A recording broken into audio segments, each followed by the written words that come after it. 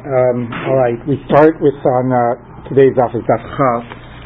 Before we start, of course, I just want to say that together with all of Klal Yisrael, we mourn the passing of the three Israeli teens, Yaakov Naftali ben Rachel Dvorah, Gilad Michael ben Bat Galim, and Ayel ben Iris Teshurah. We with all of Klal Yisrael have been praying for them over these last few weeks, and as we learned in Masechet Ta'anit, sometimes the prayers are not answered, and there comes a point where sometimes the period of praying has to transition into a period of mourning and accepting the loss, accepting the tragedy. So we all there was last night. There was, of course, a gathering, prayer vigil, a memorial vigil, and in Midtown, and we'll continue to find opportunities together with Klal Yisrael to mourn their passing and to wish nechama for their families and for all of Israel. At the end of our daf, we'll say a Kel Maleh in their memory. So we resume now on Yoter Amud Bet with Tanya. Amar Rabbi Eliezer ben Prata, Yom Shechar Beit HaMikdash. The line starts with the word HaMikdash. It's about 20 lines down in the wide lines. Yom Shechar Beit HaMikdash Natsu Geshamim Tzimukim. From the time that the Beit HaMikdash was destroyed, rains have become raisins. No, the rains have become shriveled up.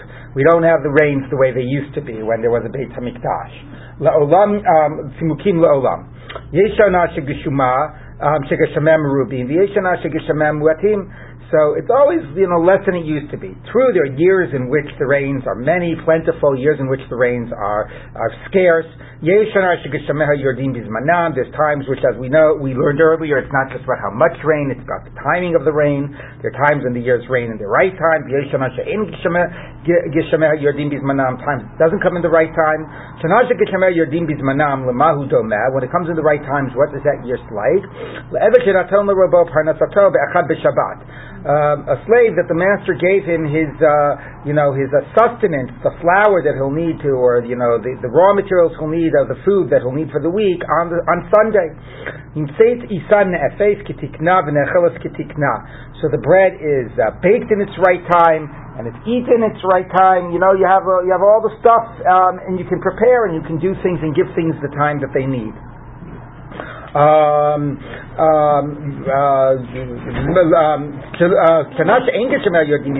the rains do not come at the right time, what is that? Similar to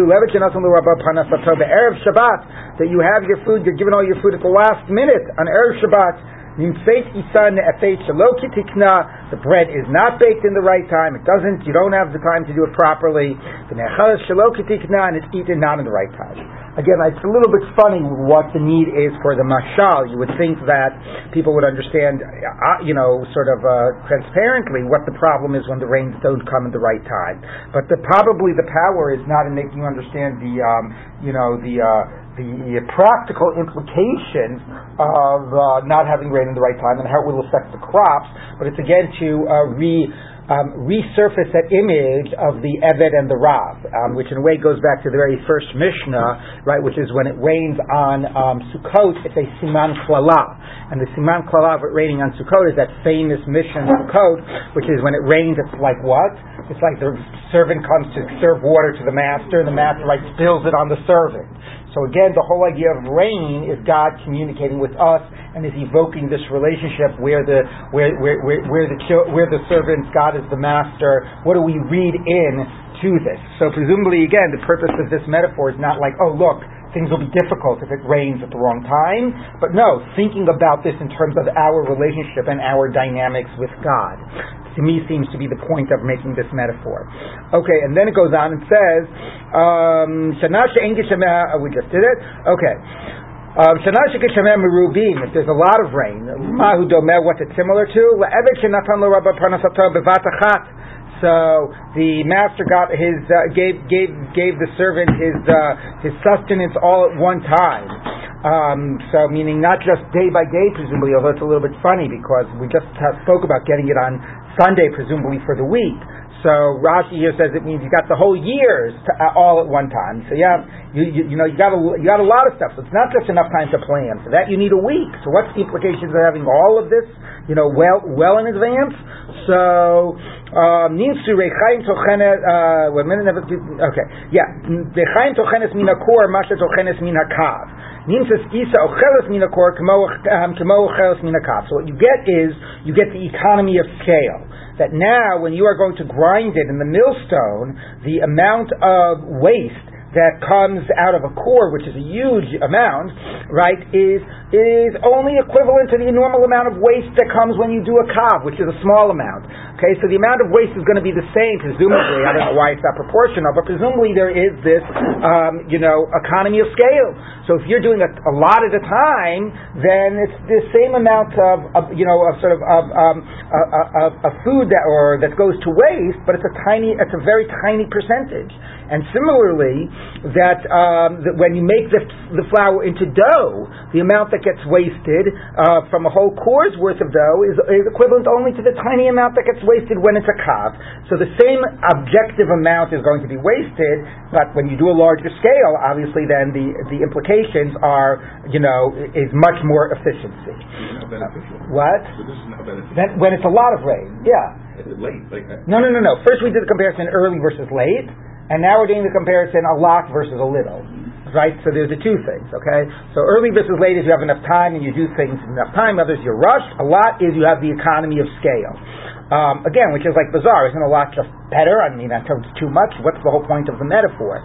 But maybe the idea is that there are hidden benefits of a lot of rain that you otherwise, maybe wouldn't have appreciated. Is it a lot or is it concentration? You're getting your entire year's. Yes, so that's true. That's the problem with the metaphor, meaning that the case is a year shegishameha merubim as opposed to a year shegishameha ma'atim, which basically is not concentration; it's just absolute quantity. But the metaphor is, are you getting it like the whole year's worth at once or spread over time? So that's what I said. I don't exactly get why the metaphor is necessary, and it doesn't even exactly parallel. But again, maybe the only point is sometimes there are these economies of scale, these other hidden benefits you don't realize. What? There's a note of Rashi that says when a large amount falls at one time, more water reaches the productive soil. And when the amount of rain is spread over. Right, so that explains the economy of scale. There's always going to be a certain amount that's absorbed in the ground before it becomes productive. So if you get a lot, then the amount that needs to get absorbed is a tiny proportional to the amount that actually pierces through and is able to be as helpful. So thank you, that's helpful. So there is a similar type of economy. There's a similar type of a benefit that the amount that goes to waste is proportionally a smaller amount, in that case. Okay. Davar acher. Okay, what? Don't worry. Okay. בזמן שגשם, where am I? בשנה שגשם מועטים למה הוא דומה, לעבד שנתן לו רבה פרנסתו מעט. You only get it bit by bit. Okay, and again here the comparison is not exact because this seems to be the same amount but spread over time. Nimsu rechaim asher tchenes min hakor tchenes min hakav. Nimsu isa kama shenecheles min hakor ocheles min hakav. So now it's the opposite. It's the exact same point, but it's like, the same amount of waste that would come from a huge amount is now coming from a small amount, and the same amount of waste in making the dough that would come from a huge amount is now coming from a small amount, which means the amount of waste is always an absolute, amount, but now the proportions are much more against you because you do not have the economy of scale. And somehow, as was pointed out, right, Rashi says that when it rains a lot, there's a certain amount that is not going to be beneficial, and therefore it is a much smaller proportion when there is a lot of rain. Okay, davar acher. Bisman shekishameh merubim l'mahu domeh l'adam shemegabel et tatit. The person that is like making plaster. In yesh lo mayim rabim, if there's a lot of water to add to the mix as he's making the plaster, so mayim einam kalim batit megubal yafeh. The water doesn't run out, and the plaster gets made very well. In yesh lo mayim mu'atim, if he only has a very scarce amount of water, mayim kalim batit eino mitkabel. Then you run out of the water, and the plaster does not get made well. Again, very funny. What is the need exactly to give this metaphor? And I can't even say what I said before about the Eved and the Rav, because here there's no Eved and Rav. So Anyway, Tanu Rabbanan. Okay, new brayta. One day, one time, all of the Jewish people came on the regel to Jerusalem. Almost sounds like it's quoting last week's parsha, right? They didn't have water to drink. Halach Nakdimon ben Gurion. So Nakdimon ben Gurion went Eitel Adon Echad, to a certain wealthy person, not clear, Jewish or not Jewish. Amarlo, he said to me, we'll see later in the story if it becomes any clearer. Amarlo, Havdeni Shteimasrei Mayim Olei Regalim. Lend me 12 springs of water, 12 wells of water for those that are coming up for the regalim. Exactly how do you lend the wells? Let us use the wells. Okay, and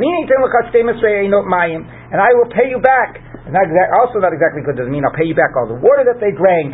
I'll give you back what I took. Then it's no benefit. Then why would I lend it to you? But okay, maybe I'll give you other ones in addition to these ones. Let's say for now it means I'll give you back the water that they drank. And if I don't pay you back the water that they drank,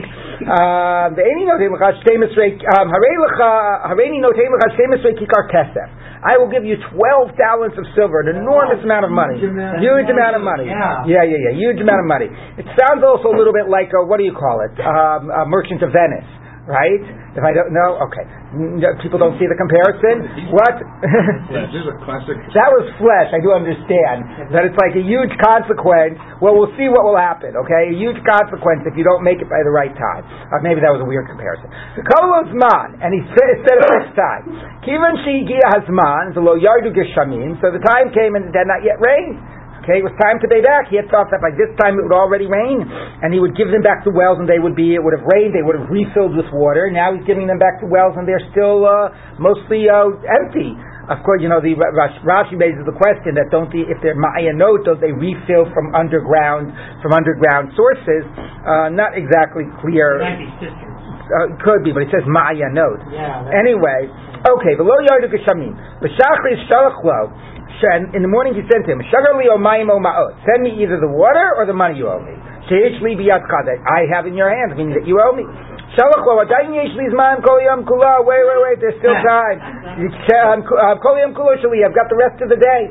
But Sarayim Shalachlo, in the afternoon he sent him, send me either the water or the money. Shalachlo, Adayin Leishi Shahupa Yom. Hey, I still have time in the day. Mincha Shalachlo, and the afternoon he sent him. Shagali Omayim Ama'ot. Give me water or money. Sheishli Biyadcha. Shalachlo, Adayin Leishi Shahot. It's only Mincha time. I still have time. Bayom, I still have time in the day. Legally Galavo Adon. So that wealthy person, mocked him. Amar, you had a year, so that's interesting. You had a year to pay back. Or no, maybe you didn't have a year to pay back, but it hasn't rained for a year. As was pointed out, it doesn't any naturally rain over the summer. Here everybody is coming up in Sukkot time. We just had situations in which it doesn't rain in Sukkot time, and you're already at Pesach time. And that was the story of Choni HaMe'agel, that was Pesach time. So it's been about a year since the last rains. So for a whole year it hasn't rained. The Ashav Yerdu Geshamim. Now you think on this very last minute of the last day that you have to pay me back, it's going to rain?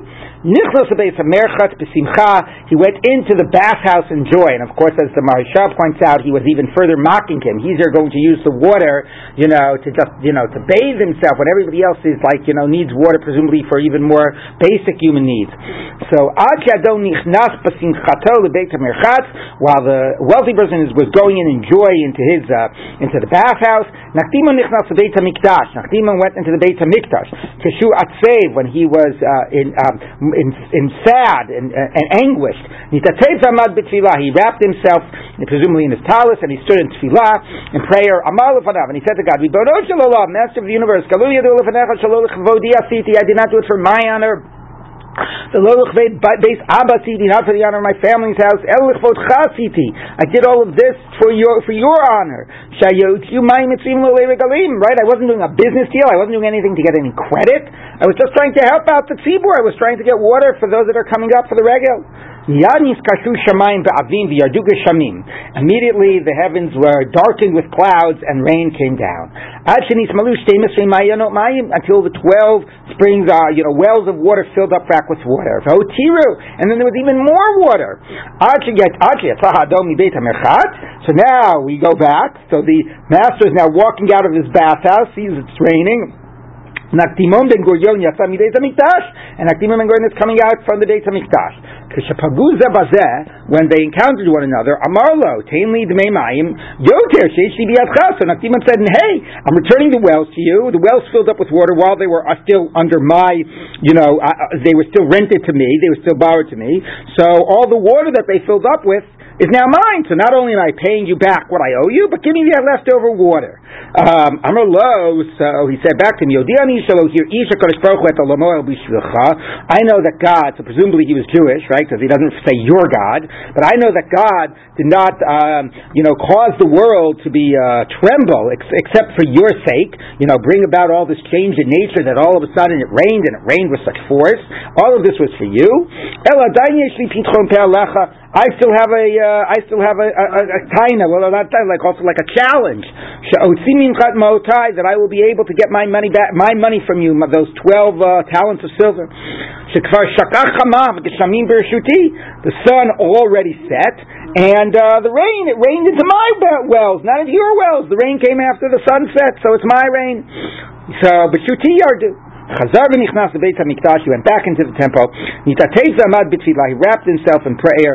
V'amar l'fanav, and said to God, Ribono shel olam, Master of the universe, Hodash yesh lecha ahuvim be'olamecha. Know that you have those that are beloved in your world. Miyad nitparzru avim. So what happened? The clouds separated, scattered. V'zarcha hachama. And the sun shone forth. So he was able to see that although it was very, very dark because of all the rain clouds, it was still day. At that moment, the wealthy person said to him, if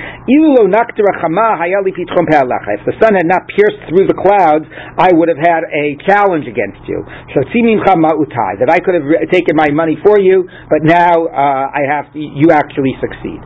So very powerful story, or but the question also is is there like a bigger message here? And I do think it's interesting. Number one, as I said, there is a little biblical echoes of of like Lo Hayamayim Lishtot, and also it was Shemes Rei Ma'ayanot. Shemes Rei Ma'ayanot Mayim, right, is what Bnei Yisrael get when they leave, when they leave Israel, which makes it harder to understand, because if they were wells, it would have worked better. But the Ma'ayanot evokes the 12 Ma'ayanot Mayim that they find when they leave Mitzrayim. So there are some interesting biblical echoes. I'm sure something could be said about that. To me, though, there's also an interesting to hold this side by side to the Choni HaMe'agel story. If it's been a year since there's been rain, then it's probably Pesach time, not Sukkot time.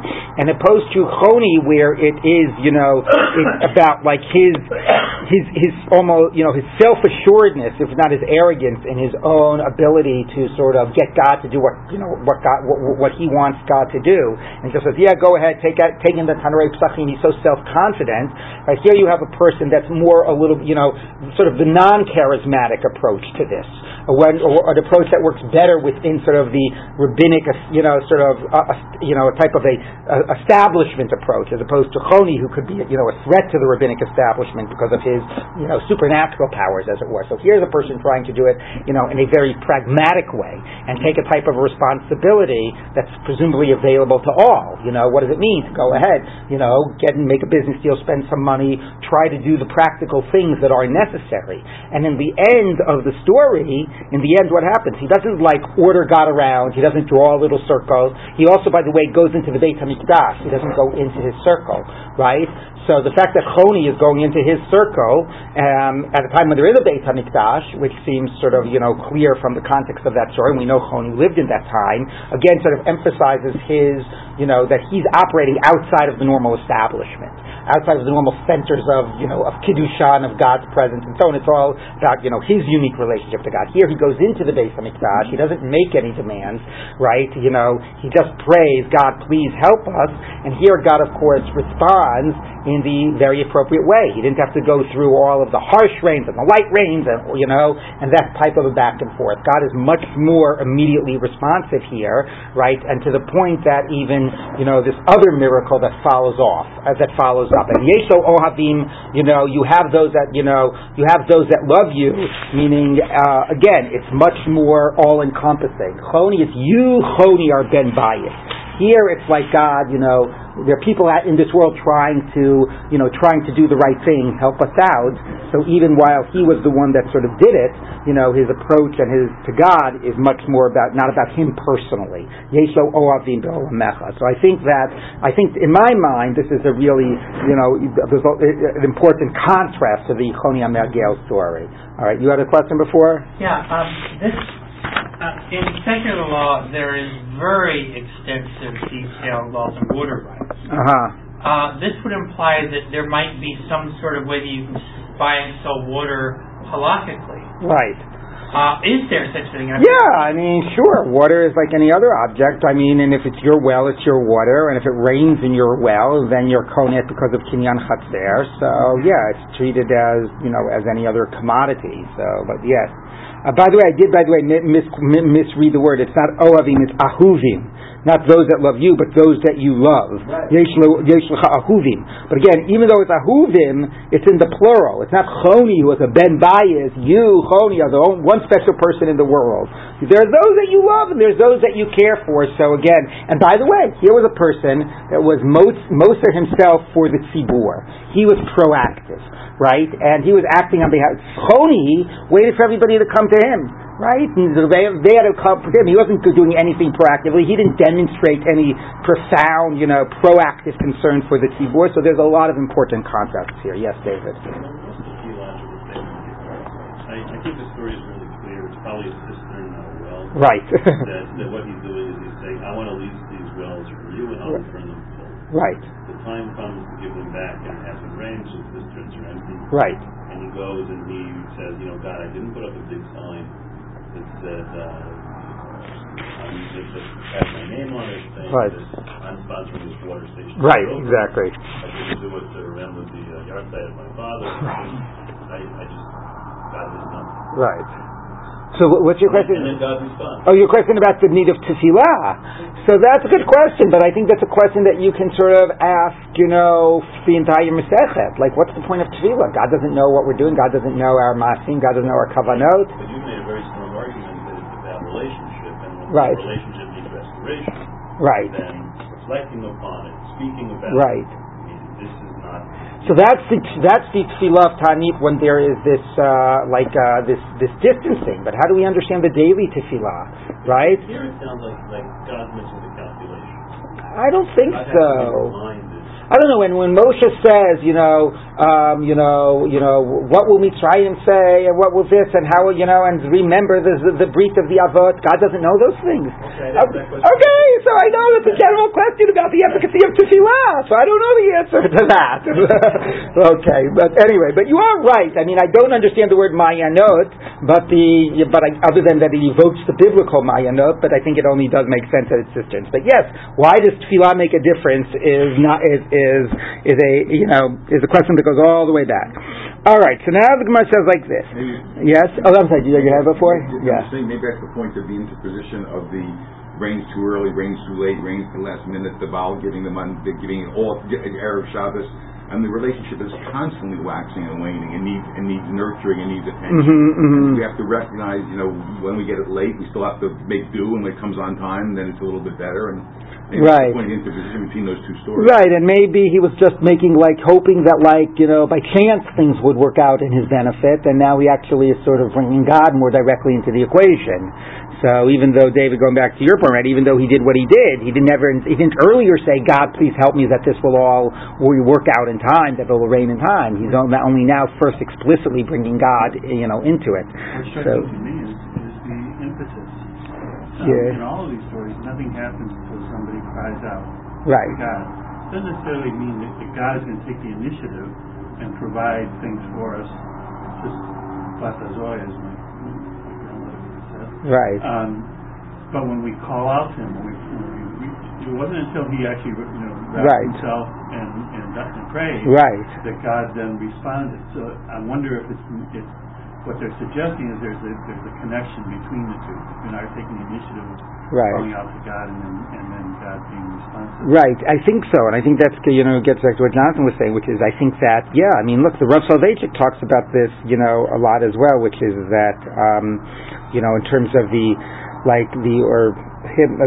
tefillah, part of it is is our own acknowledgement that, or our own expression of the idea that how we, of our dependency on God, and that it's God that is, that we need God, God's help in all of these things. And until you say that, it's not like you're just persuading God because you're saying the words. It's actually it's about the relationship as well. You're acknowledging how that your need for God, which you haven't yet sort of said or acknowledged. So I think you're right that these things are, you need to be constantly in that, in that communication. Did I misphrase what you were saying? It's okay. Yeah.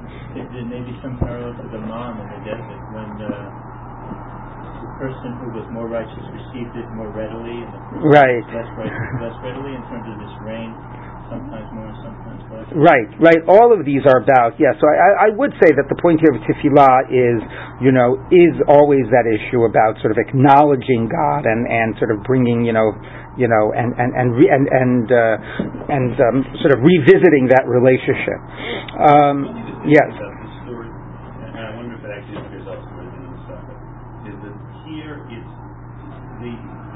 The patron is stepping outside the natural world and going to the market to get water.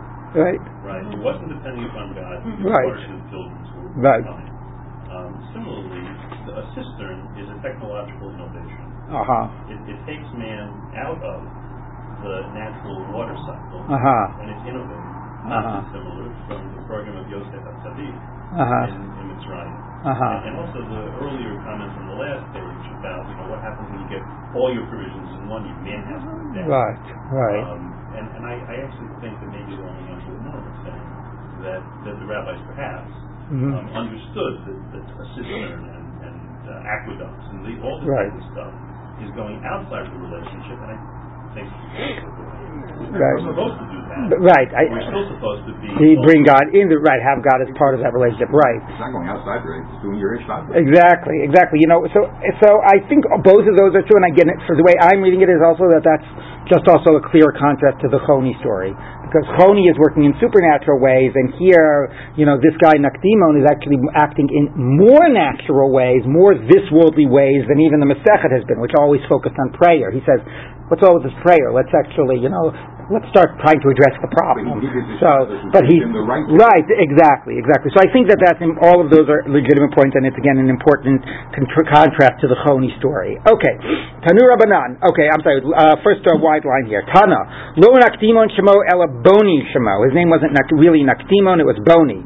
So Lamanikro Shemo Nakdimon Sheniktira Chama Ba'avuro, because the sun pierced through. So Nakdimon, I guess the name from Chama. Although we'll see another use of the mem in a minute. The sun pierced through for his sake. Tanu Rabbanan, Shlosha Nikdima. So now it's not Nikdira Koder, to pierce through, but Nikdima preceded Lahem Chama Ba'avuran. The sun sort of stayed back for their sake, did not set in its right time. Moshe v'Yoshua v'Nakdimon Ben Gurion. So B'Yishlema Nakdimon Ben Gurion Gemara. That's a tradition. That's how we know it. Now all of a sudden the story has changed. Not just was it rain, and that, and it was, okay, God intervened, but in a natural way, and the sun shone through the clouds, but actually, the sun should have set, and that's why it really shouldn't have been being paid back the date. And God kept the sun, held the sun back from setting, so that he would be able to pay back his debt. So now we actually have him as doing something as equally, or God doing something as equally miraculous for him as God did for Yoshua, and we'll soon see Moshe. You can understand it the opposite too, but the same meaning. In other words, it rained on his behalf, right? Did it not rain for him? Right? So Kedar means to darken. The sky darkened. But that wasn't the verb used before, right? It says, no, you're right. It says, wait a minute. Simultaneously mean that it darkened. So the Adon said, Ilu lo niktera chama haya li pitchon peh. So, but I see your point. Maybe there's a play. Okay, that could be. But here, clearly, it's about the sun not setting. Yoshua nami kroksi. By Yoshua, it's a verse. Vayidom hashemesh v'yareach hamad. Moshe minalan. So Moshe is the only one we don't know had this miracle occur to him. So where do we know this from? So Rabbi Eliezer asya achel. Ksivacha achel teis pachtecha. God says much. I will begin to put your fear tachas kol hashamayim. The ksiv hasam and says by Yoshua achel gadlecha. I will begin to raise you up. Rabbi Yosef with same gdula,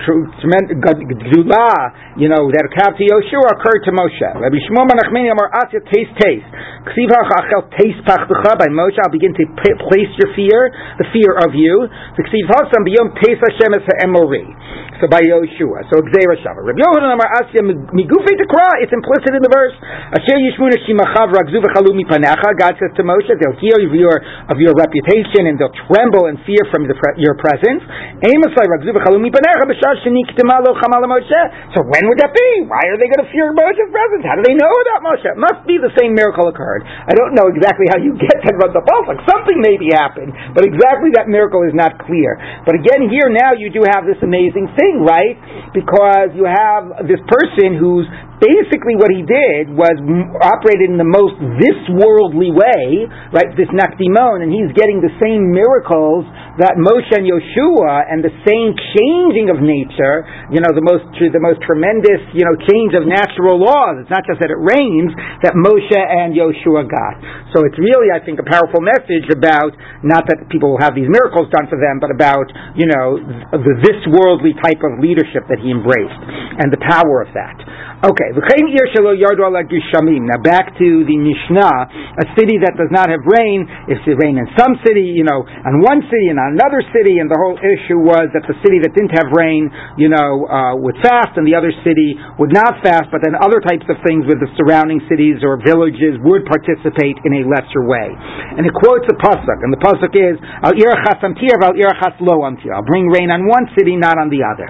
So Amar Rav Yehuda Marav, you would think that the city that gets rain is a bracha, and the city that doesn't get rain is a klala. It's possible they'll both be a curse. Now, this isn't exactly spelled out, but at least anyway, the way some of the commentators say, it means that, if it means that those that don't have will then all go to buy their grain from the other city, it's not exactly clear how that's a curse. That's good for business.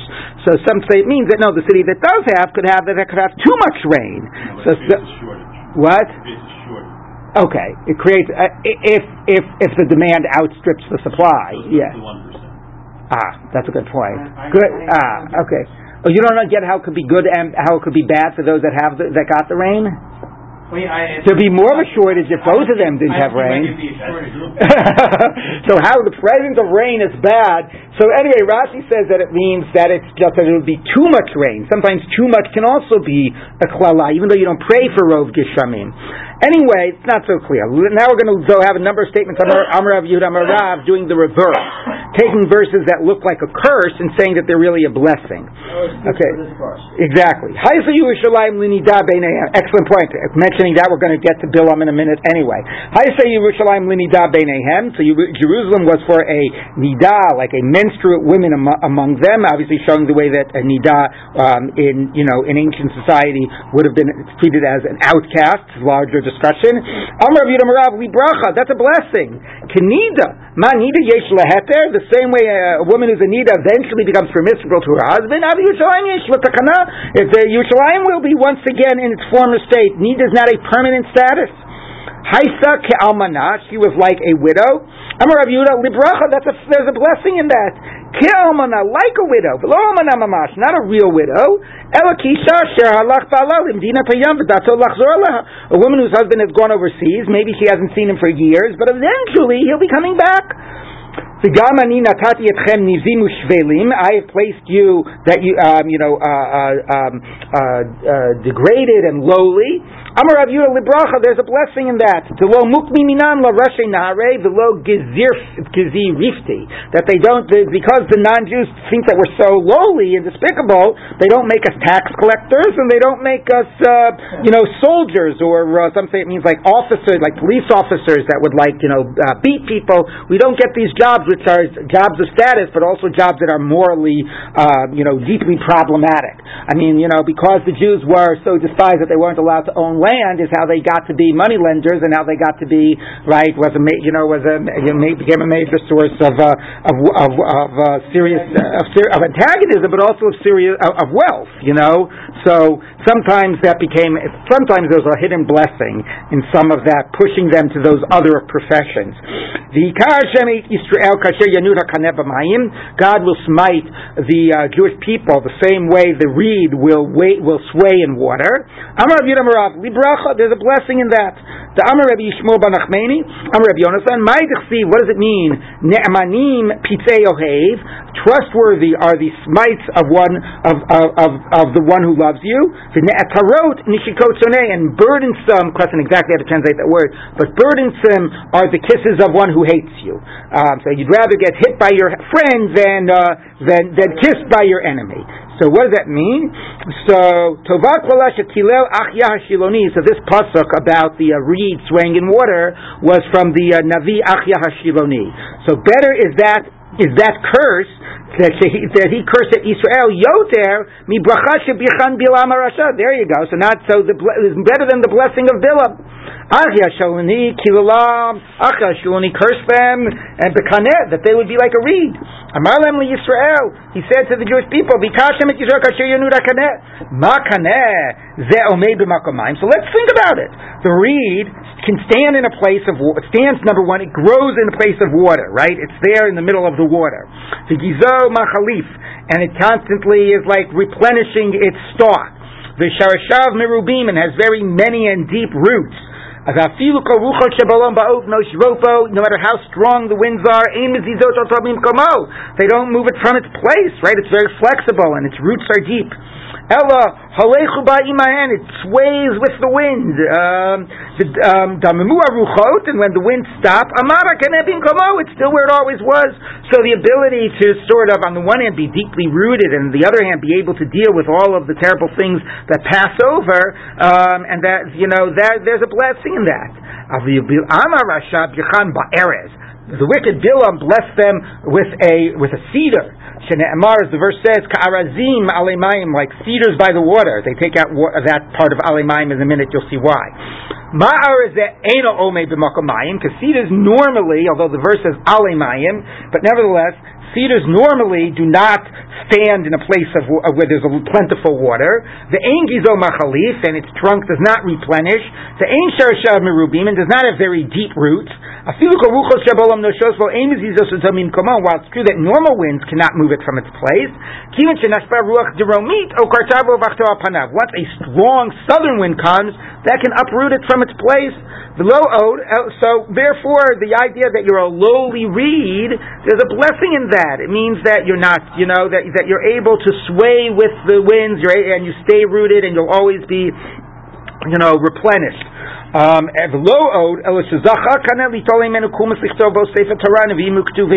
this lowly reed also not only is able to survive, but also serves because it's so lowly, gets used in very profound religious purposes. Through it, you write the Torah, Nevi'im, and Ketuvim. So Yisrael, they're of a lowly status in this worldly sense, but they're a vehicle of Kiddusha.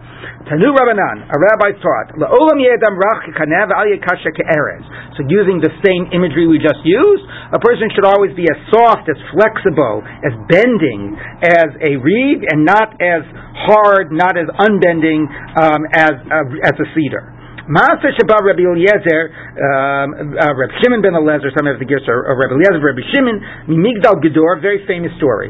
So Rabbi Eliezer was coming from Migdal Gedor, a place. Now it's interesting just to note what those two words mean, right? Migdal is a castle, a tower, and Gedor is like a fenced-in castle. So he was coming from his academy, from his castle in the sky. Okay, he was coming from having learned Torah in this very hermetically sealed environment. Mimigdal Gedor, mi beis Rabo, from his master's house. He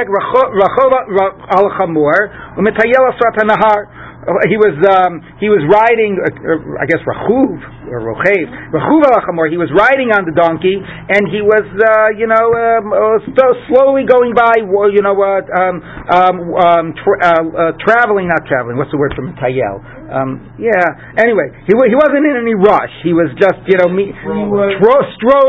strolling by. Oh, I don't know if you can stroll on a donkey. He was in the shade, around from not being in the sun. Maybe. Okay, anyway, he was strolling on his donkey there by the riverside. The Samach Simcha Gedolah, he was feeling very self-satisfied. He was feeling very happy with himself. He was feeling, very proud, how great he was. He had learned all this Torah. Because he learned a lot of Torah. Okay, so that's the setup. I do want to say something about riding on a donkey, and maybe I'm reading a little bit into it, but who else is rides on a donkey? Mashiach, right? So maybe he had a little bit of a messianic complex. He was thinking he was God's gift. He was thinking, oh my God, look how wonderful I am. Here he is. Okay? What? Yeah. What'd you say? He had a little Jesus. Right, okay. Sorry, certain other religions. Okay, Nizamein lo Adam Echad. A certain man chanced upon him. According to some versions, this is Eliyahu Hanavi who's coming to teach him a lesson. Okay, it's not explicit in this story. Shahaya mechuar biyoter, and he was very ugly. He's very unseemly. Amarlo, and this man treated this rabbi with respect. Shalom alecha Rabbi, peace to you, my master. He did not respond to him. He didn't say, Shalom Alecha. He was so beneath his,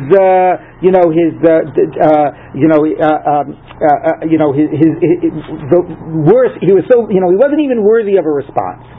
Amarlo, but now he did say to him, he didn't respond to him. To respond to him would have made him somehow socially equal. So he refused to respond, but now he has something to say to him, to say down to him. Amarlo, and he said to him, Reika, you empty person, kama mechuar oto ha'ish, how disgusting you are, how ugly you are. So, shema kol b'nei yircha mechuarim kamotcha, maybe all the people in your city are as disgusting as you are.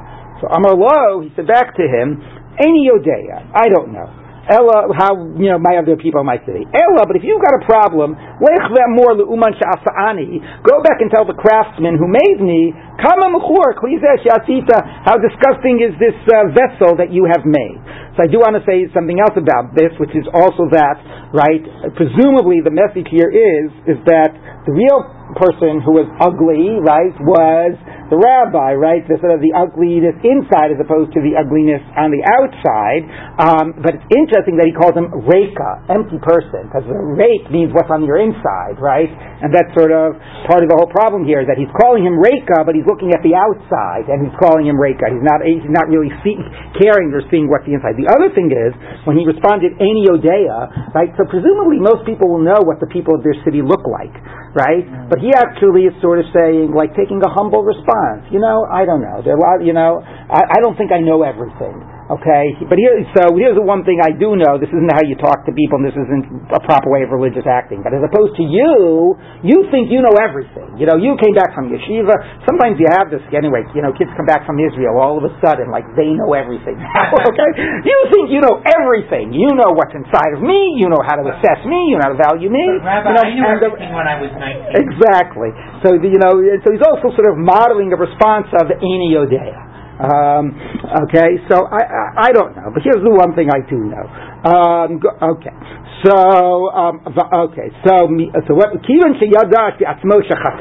As soon as he realized that he had sinned, Yarad min hachamor, he came down off the donkey. So he came off of his high, elevated status, coming down to earth, right? And prostrated himself in front of him. Amarlo ne'nisi lecha. I have now, it's an interesting verb because again we have the word lo na'anu, they were not responded, but does this also mean that I am subjugated to you, or I am hearing you and I'm responding? How do they translate ne'nisi lecha there in English? I have spoken out of turn to you. Ne'nisi lecha, I have spoken out of turn? I don't get, how do they translate it in there in Steinsaltz? I've sinned against. What? I sinned against you. What do they say before the word I sinned? No, you finding it? Okay. Anyway, obviously it means something along those lines. What? There's a parallel to Bilam when he gets off his donkey and he says to the... And he has a fight with the donkey. No, when he sees the angel, right? He realizes what's in front of him. Right. He gets down and that's a nice point. The getting off of the donkey and the sort of realizing what you haven't seen and what you've done wrong. It's a nice point. Okay. So anyway, somehow I sinned before you. Oh no, you're right, Charlie. It's just translating Nanisi. Sincerely, that's what that means in context. I don't exactly get what the source, what the root of that verb is. Anyway, I have sinned to you, or I've spoken out of turn, from the word like oneh, I guess. But anyway, I've spoken out of turn. Mecholi, forgive me. Amar lo, and he said to him, Eni mochel lecha, I will not forgive you until you go back to the craftsman that made me, the emelo, and say to him, Kama mechor kli zeh she'asita. How disgusting is this vessel that you have made? Now, probably what he's saying is that you have not really fully owned how bad what it is that you have done. You don't just get a quick, easy forgiveness, right? There's no tshuva here. I mean, it's just, oh my God, I did something wrong. Please forgive me. Where is any sense of doing tshuva? Where is any sense of owning, how offensive this was, not just to me, but to God. So he was following after him until he came to his city, meaning presumably it means the city, the rabbi city, as we will see. So the rabbi was following after him until they came to the rabbi city. Yotzu b'nei Iro likrato, the people of the city came out to greet him. Vayomim lo, Shalom alecha, Rebbe, Rebbe, Mori, Mori, peace be to you, Rebbe, Rebbe, our master, our master. So Amar lahem, so this person, this man who was insulted, said to them, "L'miyatem korim Rebbe, Rebbe." Who's this person? You say Rebbe, Rebbe. Amar lo, l'zeh shematayel acharech, the person traveling behind you. Now, by the way, this also gives us a little insight why he did not, when he was on his donkey, he did not respond to him. Right? Can you see now why he wouldn't respond to him when he was greeted? What did the guy say to him? He said, "Shalom alecha, Rebbe." How's this guy used to being greeted? Shalom alecha, Rebbe, Mori. This guy, he's such a disgusting looking guy, and he doesn't even know how to address me with all the honor that I deserve, right? So we get a little bit more of an insight of why he refused to, and he saw that as a bad reflection on the person. Oh my God, he only calls me Rebbe, right? And obviously what it really is reflecting on is himself. Okay. So who are you calling this person? Rebbe is the guy behind you. Amar lahem, he said to them, "In zeh Rebbe, if this is a teacher, al yarbu kamoscha b'Yisrael." Again, a play on Rebbe and yarbu, right? So if this is a teacher, there should not be many of him in Israel. Amru lo mipnei ma amar lahem kach. Why? Right, they said to him, why? Amar lahem, he said back to them, kach v'kach asali. Look what he did to me. He said, he called me a kli mechuar, how he treated me. Amar lo, they said to him, afal tichein mecholo, nevertheless, we're not coming to make any excuses. You should nevertheless forgive him. Adam gadol b'torahu. He is a great person in Torah. I think even there, the idea is, right, he is gadol, right, and he says, and there's still this sense of his feeling, meaning it could just be read as a pshat. He's a big Talmid Chacham, and nevertheless, but I could also think again that it's all getting to the heart of the problem, right? That he has all of his, his status and his sense of how great he is tied in, is due to his Torah. Not so, so in the very defense of him, it's also reflecting, he didn't say he's a tzaddik, he's good, but asim tovim. It's all about his Torah and how gadol he is b'Torah. Amar lahem, he said to them, "B'shochem hareini mochelo." For you, not for him. He hasn't done the right tshuva he needs. He's still a problem. For you, I'll forgive him. U'bilvad shelo yeragil asot kain. As long as he doesn't accustom himself to doing this. Now that is a very bizarre response. He should say u'bilvad shelo yasa kain. Right? He shouldn't do this at all in the future. What's lo yehi ragil lasot kain? He shouldn't accustom himself to doing it. So you could say he was being just very realistic. Somebody like this is not going to have a real personality change, right? So maybe the best you can do is try to control this attitude and not completely eradicate it. The Maharsha says it means don't practice in a way, don't be mitragel yourself, don't do the types of actions that encourage this type of a attitude. So maybe if you're going to learn, don't lock yourself off from real people and go riding around on a donkey rather than being down on the earth and and interacting with normal people. So or other types of things that make you feel how high, how lofty you are because of the Torah. Don't be miragel yourself. Don't do types of practices that encourage this arrogant way of looking at the world. Miyad nichnas Rabbi Eliezer Rabbi Shimon. So immediately this rabbi, Rabbi Eliezer Rabbi Shimon, went in the darat, presumably to the synagogue, and expounded. A person should always be as soft, as pliable as a reed, and not as harsh as a cedar. That's why the reed was taken a quill to write the Sefer Torah, Tefillinu Mezuzot. Now, how is that related? Who is he talking to? The bad guy is the ugly man. So is he saying, look, this guy didn't forgive me? I said, please forgive me. I traveled after him, and he was being kasha ke'eretz. That would really show somebody who had not at all learned his lesson. Now, I think that is a subtext.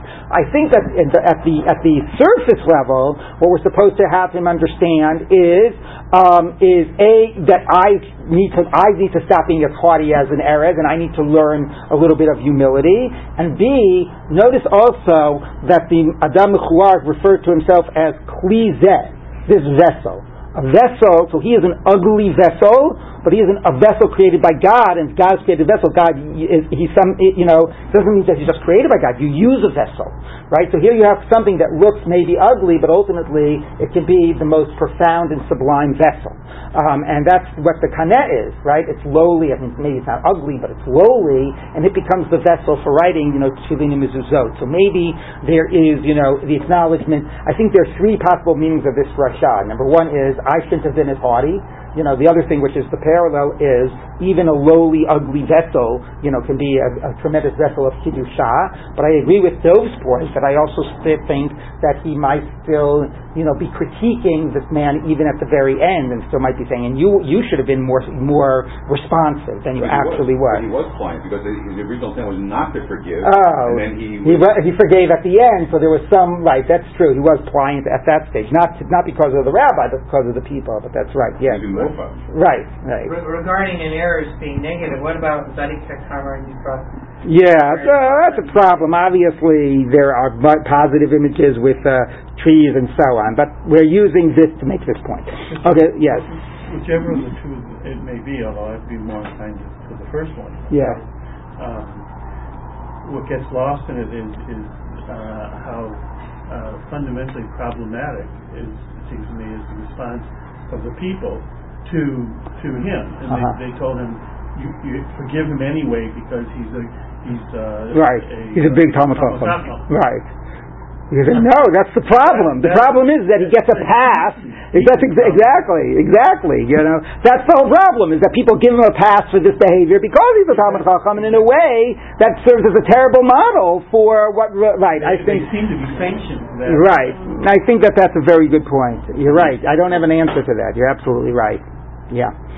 All right. Let's just try to begin one more section. Now we get to the types of things that you fast in nearby towns, or you pray in nearby towns. It's not the same severity because they're somehow connected. And the two things that are mentioned in the Mishnah are dever, this pestilence. Oh no, I'm sorry. We're not yet to the nearby town thing, are we?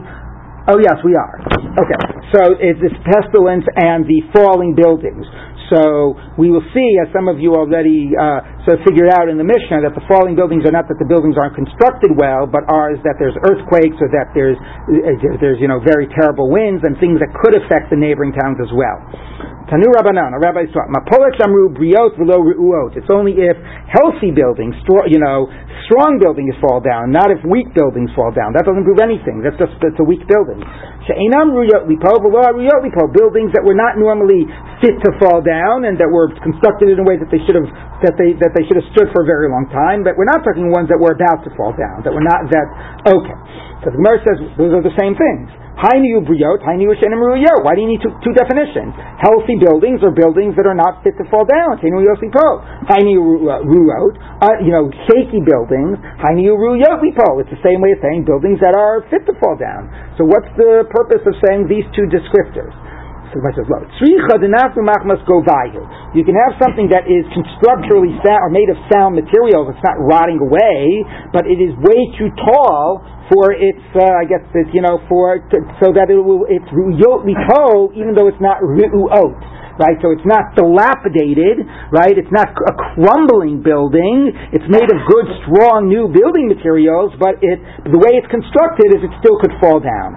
Inami v'kaimina guda dinara, or let's say it's built right at the edge of a river, right? So it could be very strong materials, but if the river overflows or eats away at the ground underneath, it could collapse. So there's other reasons it could be fit to fall, in addition to it being, dilapidated and crumbling. There was literally like a trembling wall, a wall that was in bad shape.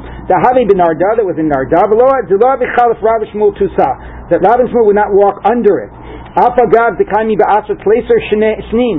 though that it was there for 13 years, they still said it's constructed in a way that it could fall any time. There's always going to be that one moment in time when it actually falls, and they did not take the fact that it had survived for 13 years to say that we don't have to worry about it. Now, presumably, again, the ri'u'ah here is not, it's funny because it's trying to bring a proof for something that could be well constructed and still maybe about to fall. That was something that is not ri'u'ah. Here it's being, the wall is being defined as ri'u'ah. But nevertheless, the message seems to be that even if something looks like it's been standing a long time and doesn't look dilapidated, it might be constructed in a way that it could fall in any moment. Yom Echad Ikla Rav Ada bar Ava lehastam. One day Rav Ada bar Ava visited that place. Amalei Shmuel Rav, and then they were taking a walk with him, and they came to this wall. So Shmuel said to Rav, Nesi Mar Nakif, let's go walk around the wall like we always do. Amalei Lo Tzrich Nahidna. No, today we don't have to walk around the wall. Why? Because Rav Ada bar Ava v'Hadan. Rav Ada bar Ava is with us, and he is such a meritorious, he's such a tzaddik, a virtuous man, that the Nafish Zuchu say that his merits are enormous, are below mistafina. I'm not afraid that the wall will fall down. His merits will protect us. So Rav Huna Havleyahu Chamra. Rav Huna had some wine, Bahu Beisa Ra'aya, in a house that was dilapidated. And he said he was afraid to go into the cellar to get the wine. The whole house could collapse on him on any moment. And he wanted to get his wine out of there. So what did he do? He took Rav Ada bar Ava there. He and he got in a conversation with Rav Ada bar Ava. He started talking to him in Torah. They started on a walk. He said, "Oh, look, here's this house. I got some wine." And they continued walking into the house and talking in Torah. Until he got his wine out of the house, and he was all along keeping Rav Ada bar Ava there, talking in Torah. But Basra did nothing, and then the moment they left the house, Nafal Beisa, the house fell down. So Irgis Rav Ada bar Ava, so Rav Ada bar Ava had a sense of how he was being used. It's funny, until that point he didn't have a sense. He is so caught up in his Torah, as we're going to see, Rav Ada bar Ava is like completely immersed in Torah, that he wasn't even aware about which house are we in, what's going on here. He was just talking in Torah. When the house actually collapsed, he got a sense about something was up. Okay, so Irgish, he had a sense that something was up. He got a little bit upset. Samarullah, he said, Ki Adamar Rav Yanai, Olam al Yamod Adam, B'makam Sakanav, Yomer Elsin Lones, Shemeinos Lones. He says the person should never go in a place of danger and say a miracle will be done, because maybe even somebody who's deserving, the miracle won't be done. And if the miracle is done, it counts against your merits. Amar Rav Chanan Mikra, where you see it, the verse says, Kantonti, Mikol HaChasadim, Mikol HaEmet. So literally means I'm undeserving of God's kindness, but it here's being saying, I have been made small because of God's kindness, now that has shrunk my account of merit. So, my wife has this mentality, or whatever, she's brought up with this mentality. So, whenever, we get some, thing we find a parking space exactly where we need to in Manhattan, or something like that, she said, using up some Olam Haba right there. So, anyway, but here you have this person who's protecting them with his tremendous merits. Again, interesting to think how this might be a different image than the Choni HaMe'agel image. Here he's completely even unaware of his powers and what's doing, and other people are sort of, using him in this way. And here it's all about Torah, as we will see. So we will continue with this tomorrow. Let's just end by saying a Kel Mole for the